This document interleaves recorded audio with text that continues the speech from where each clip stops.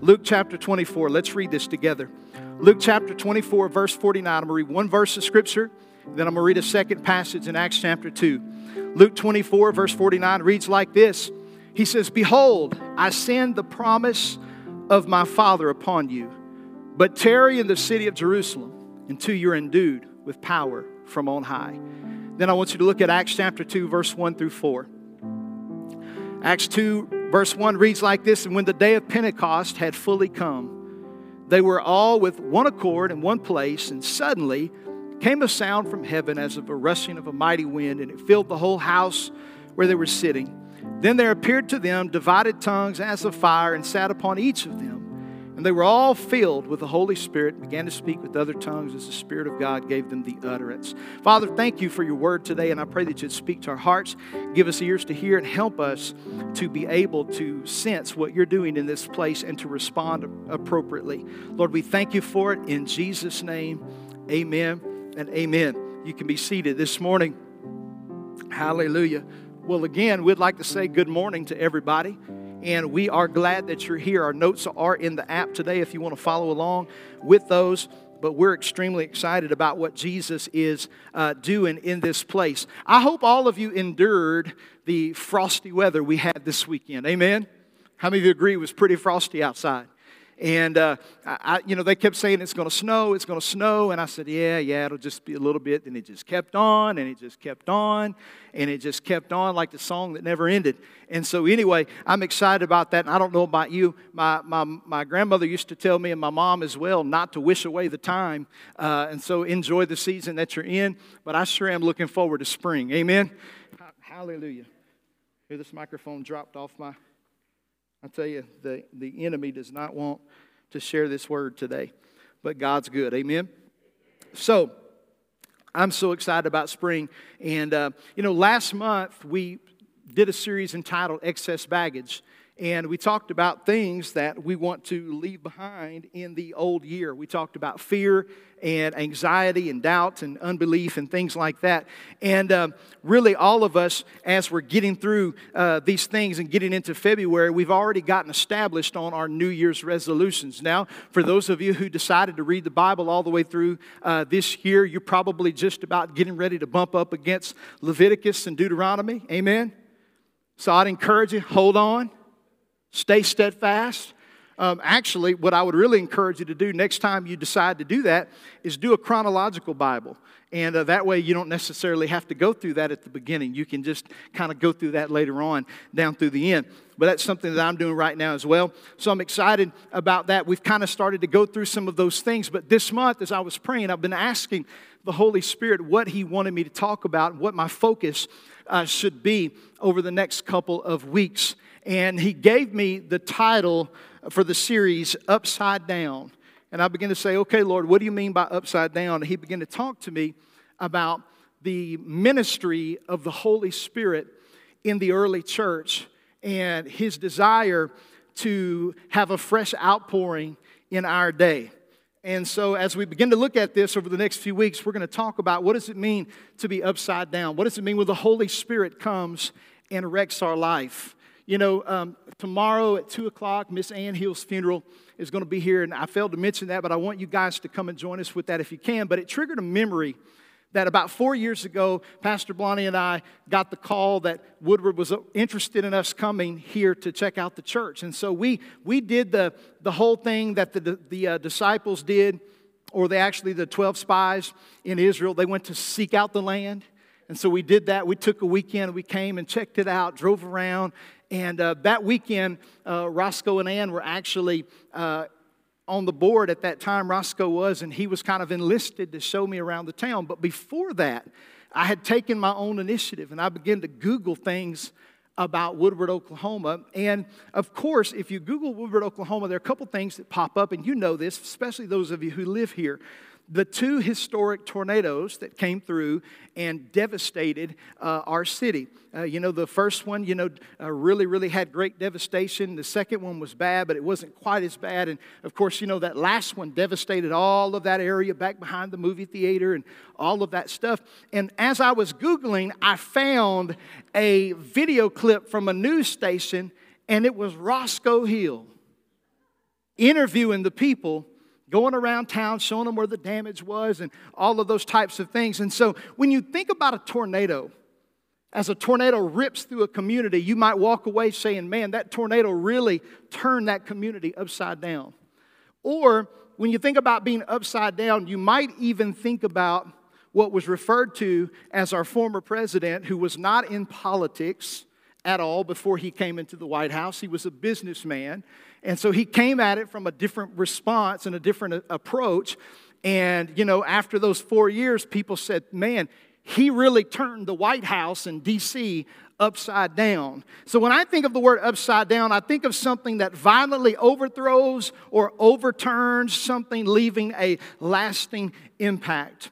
And I want to tell you, greater than a tornado, no matter what size it is, and greater than any politician who goes in and tries to reform a system, greater than any of those things, the Holy Spirit is able to turn upside down what man cannot turn upside down. There's no force greater than the force of the Holy Spirit. Come on, are you with me this morning? Say amen.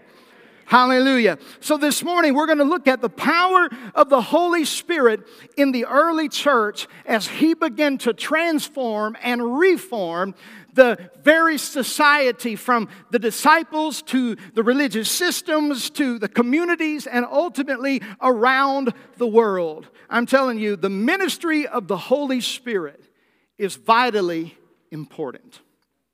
Now, this morning I am going to do my very best to give you some framework, some groundwork into the life and ministry of the precious third person of the Godhead, the Holy Spirit, and show you what His role is in our life, what His role has been through history, and what He wants to do in our lives today. It's vitally, vitally important.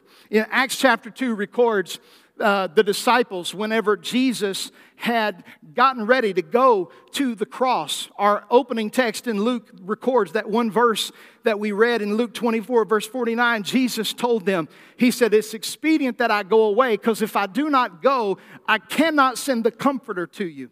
The Holy Spirit can't come to you if I don't go away. And so Jesus told them in Luke 24, He said, I want you to go and tarry in the city of Jerusalem.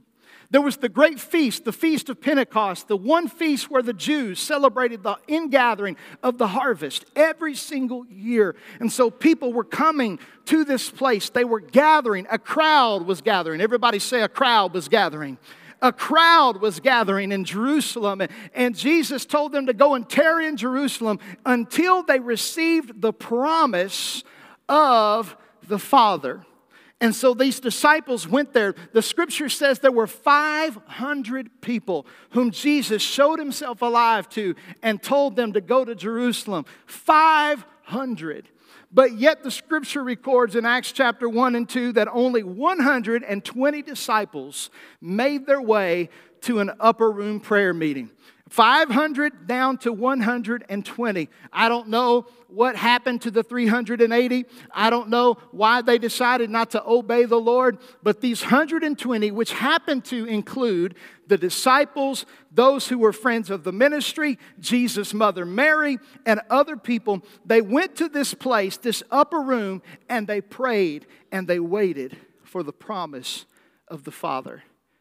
And in Acts chapter 2, the scripture records that when the day of Pentecost had fully come, in other words, that day on the calendar, it lined up perfectly. When it fully came, they were all in one place. They were all in one accord, and suddenly a sound from heaven came like a mighty rushing wind. There was activity that happened in that upper room. It flowed and it blew and it caused a ruckus, and that filled the whole entire house where they sat.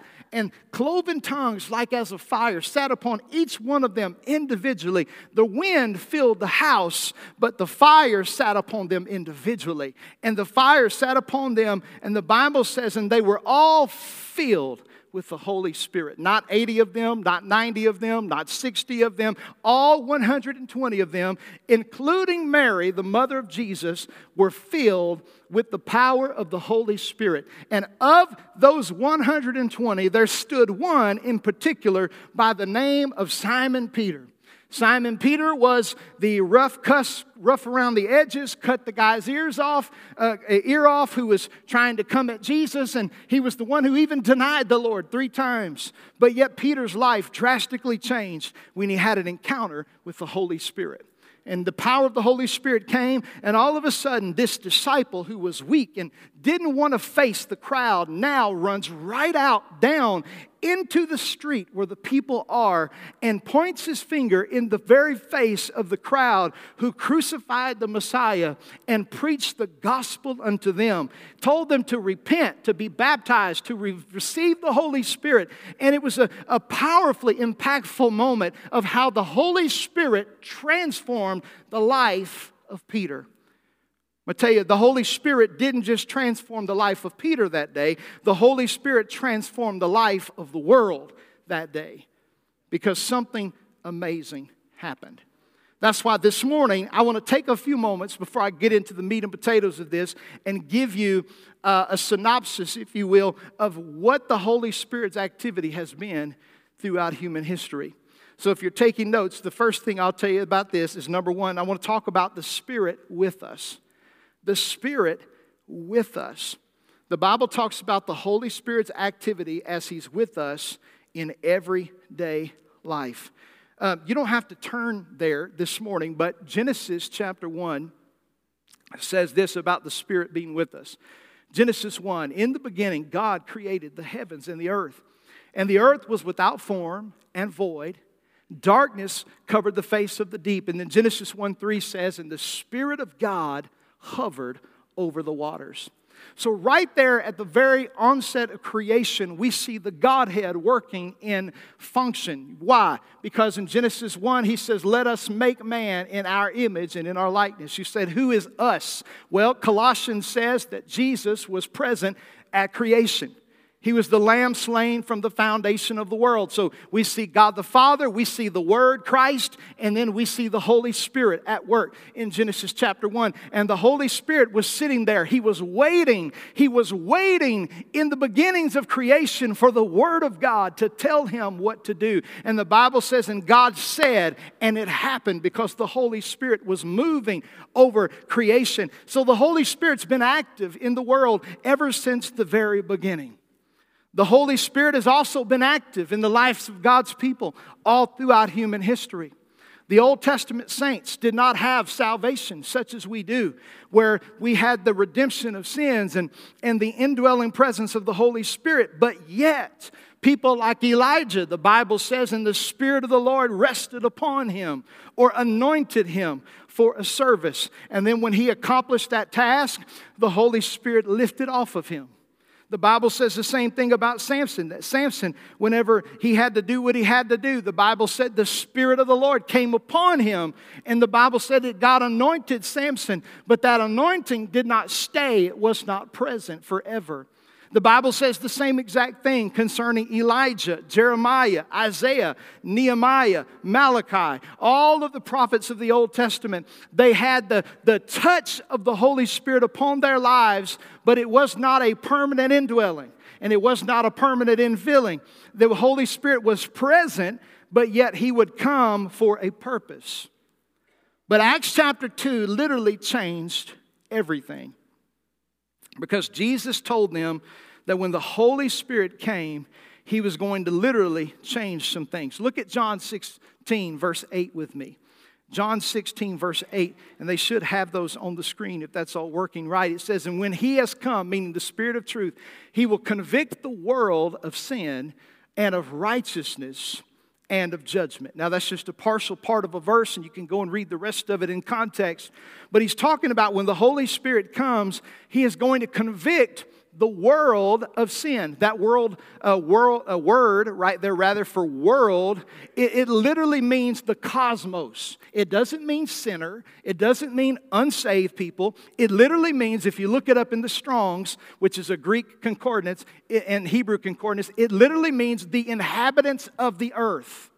So when the Holy Spirit came on the day of Pentecost, He came to stay. He came here. He was outpoured, and He is present right now on this earth. Jesus did what He came to do, died on the cross, and when He was done, He sent the Holy Spirit right down here, and Jesus made it very plain that I will send one who is just like me, who will come alongside of you. He will comfort you. He will be with you. He will be the Holy Spirit.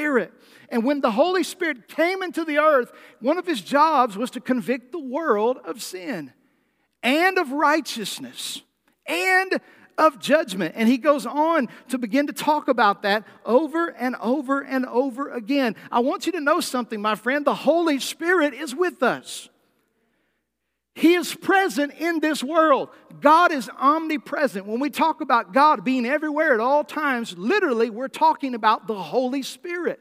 The Holy Spirit is everywhere. There's not a bar room the Holy Spirit can't go in. There's not a strip club the Holy Spirit can't go in. There's not a crack house the Holy Spirit can't go in. His presence is everywhere. In fact, David said it like this: where can I go that I run or hide from your presence? If I make my bed in hell, even you're there. David said, I can't run from the presence of God. Why? Because His presence is everywhere. And this is important, my friends. Why?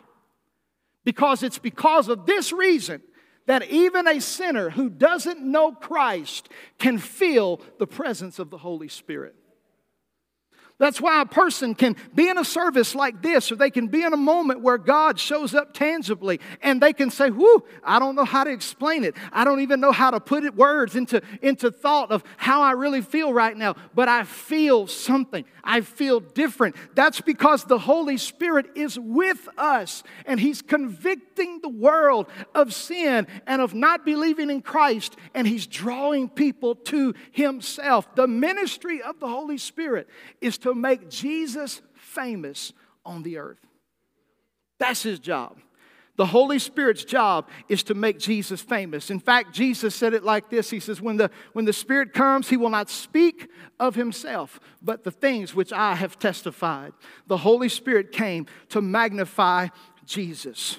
Folks, I want you to know something right now, that the Holy Spirit is just like He was hovering in creation. He is here on this earth right now, looking for something to get involved with, looking for something to bless, looking for people who are hungry. The Holy Spirit's activity has not been pulled away from the church. He's rather looking for somebody who is willing to say yes to the Holy Spirit's power. But this one fact ought to be hope, consolation, and peace to our hearts for those of us who have children, grandchildren, spouses, people in our families, friends that we love who don't know Christ. Because unless they've become a reprobate and completely turned their back on the Lord, the Bible says the Holy Spirit continues to draw, continues to convict, because the Spirit is with us and He's present. Is anybody thankful about that today? I'm thankful the Holy Spirit is with us. He's with us everywhere we go. That's why we can pray for our lost loved ones. You say, Pastor, they won't come to church. That's great. You know how we pray? Lord God, I pray right now, you send the convicting presence of the Holy Spirit into that bar. Send it right now to wherever they're at right now. And I pray that you would send somebody in their path, manifest an angel in human flesh. Whatever you've got to do, Lord, right now, let your presence be made known to them. You can pray for your lost loved ones, and God can go where they are, because that's what He does. The Holy Spirit is with us. But then there was another measure or another dimension of the Holy Spirit's ministry that we need to look at. This is important. We looked at the Spirit with us. The second thing is the Spirit in us. Everybody say the Spirit in us. Now, let's look at this. John 14, verse 16 through 17. Here's what Jesus said. I will pray the Father, and He will give you another helper, that He might abide with you forever. Verse 17, the Spirit of truth, whom the world cannot receive. What it means by the world can't receive, meaning in the form of salvation. The world can't receive because it neither sees Him nor knows Him. But you know Him, watch this, for He dwells with you, right? Present. Jesus telling the disciples, the Holy Spirit dwells with you right now, present. He dwells with you, but notice this is future tense, and will be in you. He said right now He dwells with you. But when He comes, He's not just going to dwell with you, He will be in you. So the Holy Spirit wanted to get inside of the believer. And so what we see is that after the day of Pentecost, when the Holy Spirit came, God's desire was for the Spirit of God to be inside of man. That means that the Holy Spirit is not just with us, but He can be in us. I hear some of y'all, Pastor, I don't know about all that now. Let's look at it a little further. Look at John 20, verse 22. This is after the resurrection, by the way. Redemption of sin has already been provided for. The resurrection has already happened. And these disciples who were following Christ, they were walking with Him. And verse 22 says, and when He had said this, He called them to Himself. And He said this to them. He breathed on them. And He said to them, receive the Holy Spirit. These disciples were the first bona fide, born-again people in the New Testament. They had followed Christ, received His ministry, received Him as Savior, turned from their sin, and now after His resurrection, He showed Himself alive to them. They received Him as the Savior, and at that moment, the Holy Spirit came on the inside of them. He said, I want you to receive the Holy Spirit. Here's what I want to tell you. If you're saved, the Holy Spirit lives on the inside of you. It's not an if, an and, a maybe. It doesn't matter if you're Baptist, Lutheran, whatever, Methodist. If you're really saved, the Holy Spirit lives on the inside of you. You say, Pastor, now I wasn't taught that growing up. Well, that's why we've got a lot of wrong theology. And I want to correct some of it today. The Holy Spirit at salvation is the Spirit of God comes on the inside of you. Paul writes to the church at Galatia, and he talks about the fruits of the Spirit. The fruits of the Spirit begin to grow in our lives when Christ is on the inside of us, when the Holy Spirit is on the inside of us. So what happens is that we begin to grow in the Lord, and the Holy Spirit lives there. Let me just say it to you like this. It is impossible to be saved without the ministry of the Holy Spirit. It's impossible. Absolutely impossible. The Holy Spirit comes to live on the inside of us. Totally important. Now here's where I'm going to mess you up. How many of you are ready to get messed up this morning? Here's where I'm going to mess you up. The first dimension of the Holy Spirit is the Holy Spirit with us. Second dimension is the Holy Spirit in us. But the third dimension is the Spirit upon us. The Spirit upon us. Now here's where we get today. Luke chapter 24. You ready? Jesus tells His disciples, behold, I'm sending the promise of my Father upon you. But I want you to tarry in the city of Jerusalem until you are endued. That word endued there, it means to be clothed, like putting on a garment, till you be endued with power from on high. So here we go, right? So Jesus told these disciples to go to Jerusalem to receive the power, the promise of the Holy Spirit, the promise of the Father.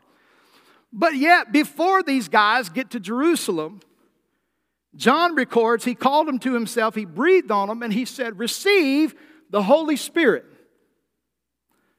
Now, here's where it gets fun. If these disciples received everything that they needed to have when Jesus said, receive the Holy Spirit, then why are they going to the upper room? They weren't in Jerusalem when Jesus did that. They weren't tarrying for the promise of the Father. Because there are different experiences with the Holy Spirit. There's the experience of conversion, there's the experience of salvation, and then there's the infilling, the baptism of the Holy Spirit. The Holy Spirit comes to be with us, He comes inside of us, and then the Spirit comes upon us. Everybody say upon us. This is important, folks. It's vitally important, because I hear people say all the time, well, Pastor, I'm saved. I've got all of the Holy Spirit I need to have. The disciples didn't know it, and Jesus didn't know it either. Because He told them to receive the Holy Spirit. Then He sent them to the upper room and told them to wait until the promise came. So I want you to see this. Acts chapter 1, verse 8. Notice this. You shall receive power when, or one translation says after, the Holy Spirit has come upon you. Everybody say upon you. And you shall be my witnesses in Jerusalem, Judea, Samaria, and to the end of the earth. See, Jesus told them, He said, you'll receive power when the Holy Spirit comes upon you. See, these are people who had already received the Holy Spirit in them. They were already saved, sealed by the power of God. They were saved as saved can be. But Jesus told them, He said, you're going to receive power when the Holy Spirit comes upon you. See, this is the promise that Jesus spoke of in Luke chapter 24. He said, you go to Jerusalem and you wait until I send the promise of my Father upon you. It was a promise to give them power to do the works of Christ after the Lord had left them. Notice this. This experience had nothing to do with salvation, but everything to do with empowerment. I want you to hear it like this. The Spirit in us is for salvation, but the Spirit upon us is for service. The Spirit in us is for salvation, but the Spirit upon us is for service. So I want you to think about this. If you have a bottle of water and it's full, right? The water is inside of the bottle. Honey, would you hand me my bottle, please? Let me give you an example. Say this water, hypothetically, is full. It can't hold another drop. This container is a reservoir of water. Okay? Now, we all know John 3:16. For God so loved the world, He gave His only begotten Son. Whoever believes in Him should not perish but have everlasting life. But there are other 3:16s in the Bible. For instance, Luke 3:16. There's one coming after me whose shoes I'm unworthy to loose. He shall baptize you with the Holy Spirit and with fire. What's the word baptize mean? We all know it when it has to do with immersion in water. A person goes down into the water dry, they come up wet. The water is on them, around them, right? You have been immersed. So notice this. This bottle has water on the inside of it. There's no absence of water from this bottle. What is inside is what is inside. But if I were to take this bottle and take the cap off and push it down into a full baptismal tank, what would happen? There would not be just water on the inside. There would be water on the outside. And that's what He means when He said He will baptize you with the Holy Spirit and with fire. The Holy Spirit is in us for salvation, but He wants to come upon us for service so that you and I can change the world around us with the message and the gospel of Jesus Christ. Hallelujah. Are you with me this morning? I'm talking about the Spirit upon us. This experience turned the world upside down. It took 120 people on the day of Pentecost to receive the mighty infilling of the Holy Spirit, to be outpoured upon. And literally to this day, billions of people have received the message of the gospel. So powerful that the power of the Holy Spirit came upon their lives. Changed Peter, changed John. It changed all of them to where they lived a different life because they had encountered the power of the Holy Spirit. This morning, friends, listen to me. I believe with all of my heart that the Holy Spirit is beckoning you into an encounter with the Spirit-filled life. God wants to gloriously baptize you and clothe you in the power of His Holy Spirit.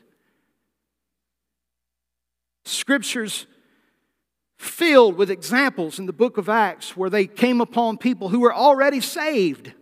Acts 19, for example, Paul was passing through the upper coast of Ephesus and he found disciples of John. And he says, what were you baptized in? They said, Jesus is baptism, or John's baptism for repentance. And he said they baptized them in the name of the Lord. He laid his hands on them and they were filled with the Holy Spirit. When they went down to Cornelius' house and began to preach to the Gentiles, they received the word of God and they were already saved. And then they filled with the power of the Holy Spirit. We see it over and over again throughout the Scripture, the pattern of God's will for people to be baptized in the Holy Spirit. I love the way the Apostle Paul said it in Ephesians 5, verse 18. He said, be not drunk with wine, which leads to debauchery, but be filled with the Spirit. God's people, everybody say God's people. God's people are supposed to be filled with the Holy Spirit. I don't know how to communicate this to you any clearer than I can this morning, but this is a Pentecostal church. We believe in the full gospel. We believe in all of the entirety of Scripture. We are a heaven preaching church. We are a hell preaching church. We're a grace preaching church. We're a justice preaching church. Come on. We preach the gifts of the Spirit, the fruits of the Spirit, all the entirety of the Bible. But make no mistake about it, friends. We are a New Testament, blood-washed, Spirit-empowered church. Come on. And we believe that everything that He said in the book of Acts belongs to us today. Oh, y'all don't hear me this morning. Whew. That's why statistics say in the average Assemblies of God church, less than 50% of its adherents are baptized in the Holy Spirit. Friends, that puts us in a minority, not in the majority. I would submit to you, we need a revival. We need an outpouring of the Holy Spirit. We need God to drench us to overflowing. Hallelujah. I believe there's some people in this room today. You need to get under the spout where the glory comes out, and you need to stay there until your life is radically changed by the power and the presence of a living God. Hallelujah. The Holy Spirit wants to do a work in and through your life. And friends, I get so frustrated when you watch TV and you see the agendas that are out there in the world. You know, I feel so sorry for my children who are in school today because they have to deal with so many things that we never had to deal with. Worst thing I had to deal with was chewing gum in class when I was in grade school and somebody smoking a little pot in high school. And today, we've got transgenderism being pushed by our educational system. We've got homosexuality on every front. We've got the homosexuality wasn't enough. Now you can be a pansexual. You can marry a tree if you want to. You can do all kinds of things. Listen, the world is literally unashamed.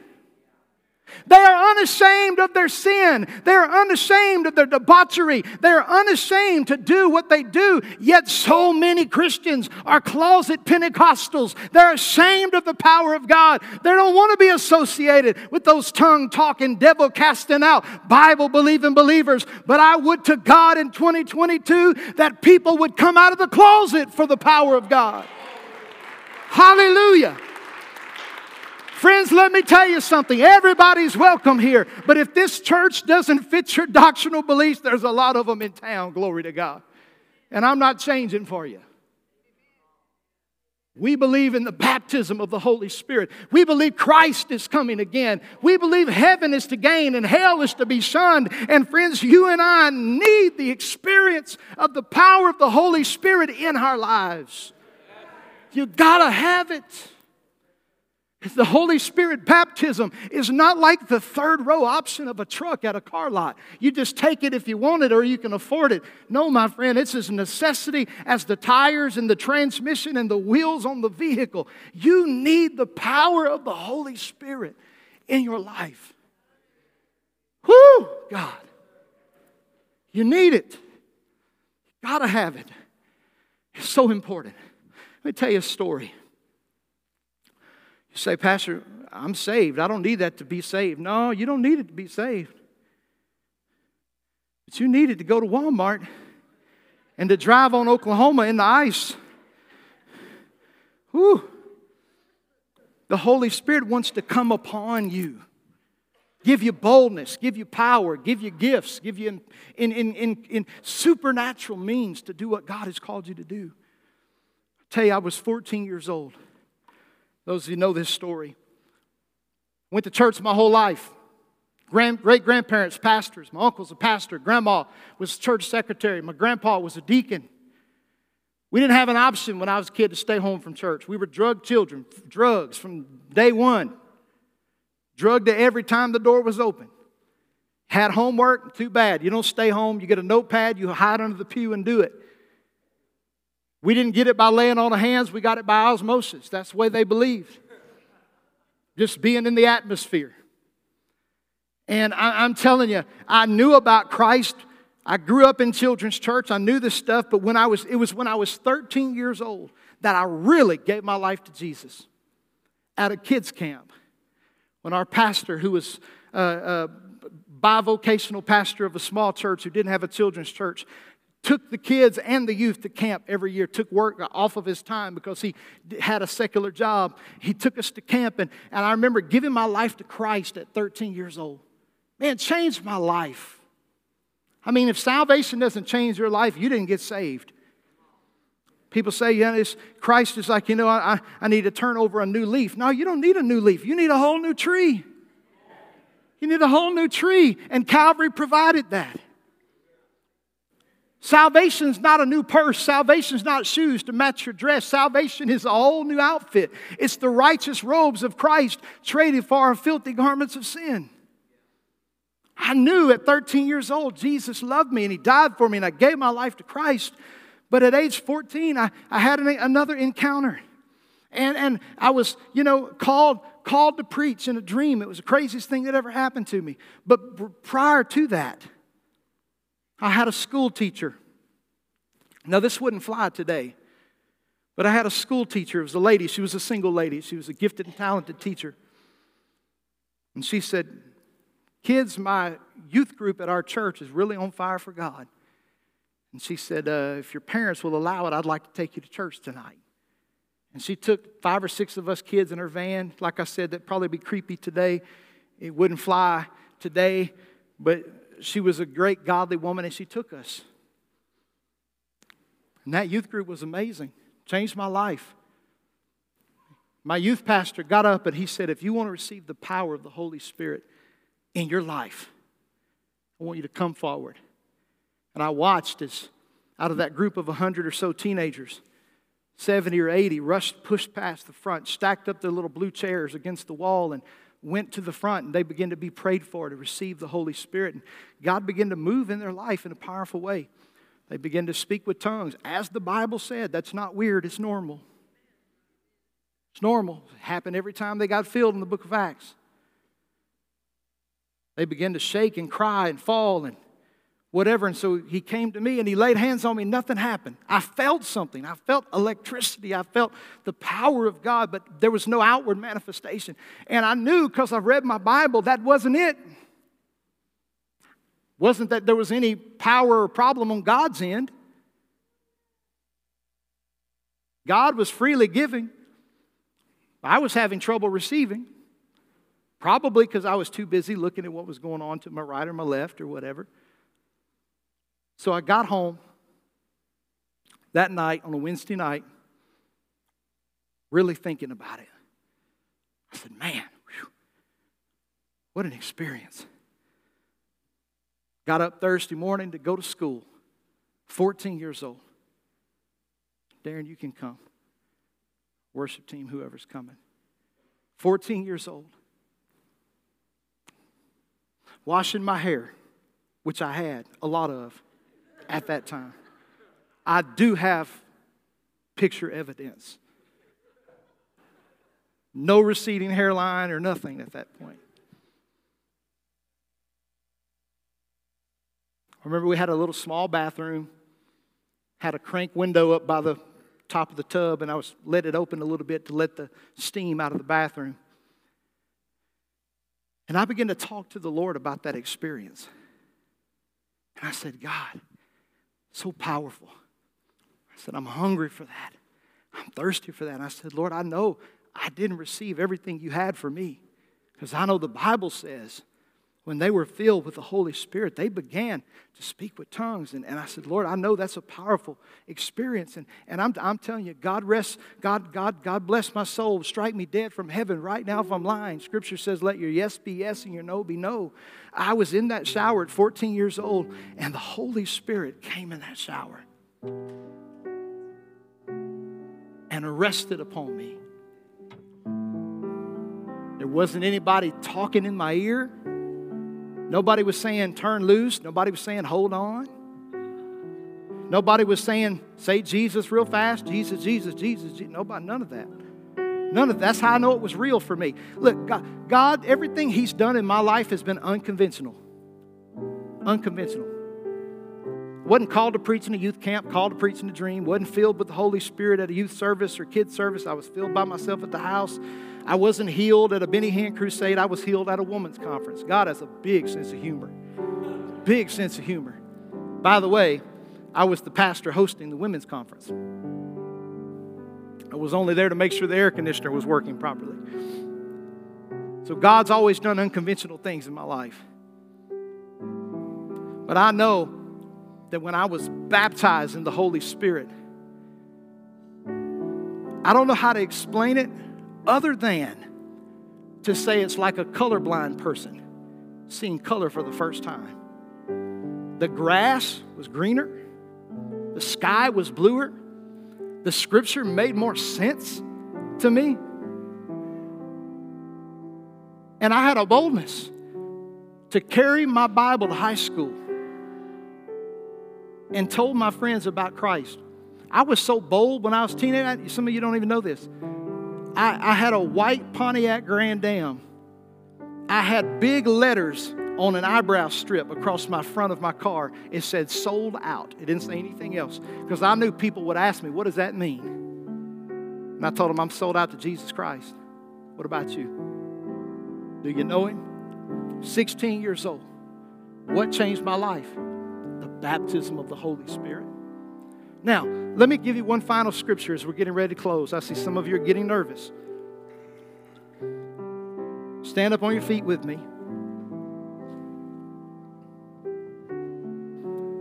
Now, let me tell you, we're going to give an altar call in a minute for people who want to receive. And I want to tell you this. If you don't want it, don't come. Because you won't get it anyway. But if you're willing to receive, God has something for you. I want to read a scripture to you. We already read Acts chapter 2, right? We read that at the beginning. Verse 4 said they were all filled with the Holy Spirit, began to speak with other tongues, and man, the Holy Spirit outpoured. Peter began to preach to them. Power began to flow. I want you to look at verse 38 with me, if they can throw that on the screen. If not, it's not a big deal. Peter gets done preaching. It says, and then Peter said to them, repent, every one of you. Be baptized in the name of Jesus Christ because of the remission of sins, and you shall receive the gift. Everybody say gift. That's the gift that Jesus said, you go wait for the promise of my Father. Notice this. So many people say, oh, Pastor, that's not for me. That ain't for me.